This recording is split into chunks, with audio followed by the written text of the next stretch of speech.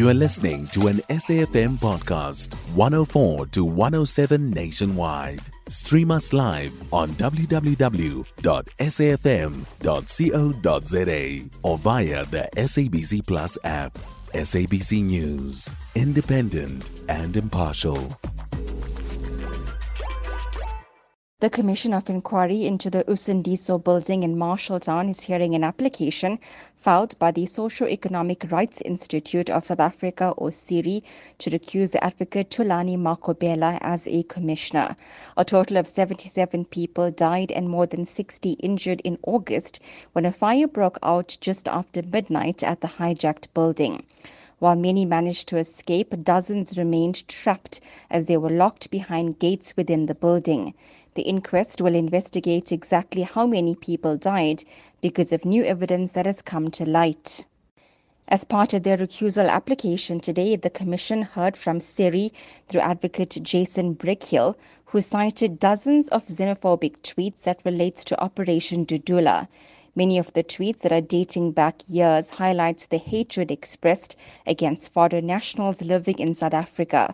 The tweets are calling for foreign nationals to be deported, some insinuations that foreign nationals are in the country to commit crime.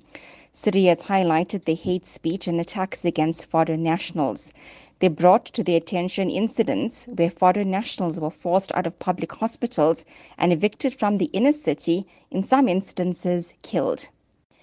Brickhill told the Commission that residents have raised suspicion that Operation Dudula may have started the fire, as members of the organization were seen rejoicing the morning after the fire.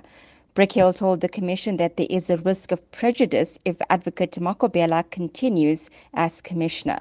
SERI told the Commission that Advocate Makhubela has already expressed views on social media supporting Operation Dudula and views that foreign nationals have no place in South Africa.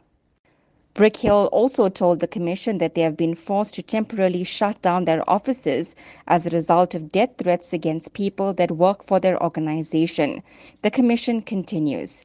Prabashni Mudli, SABC News, Johannesburg. You can find SAFM Current Affairs on 104 to 107 nationwide. Our podcasts are available for download on all our digital platforms. SAFM, leading the conversation.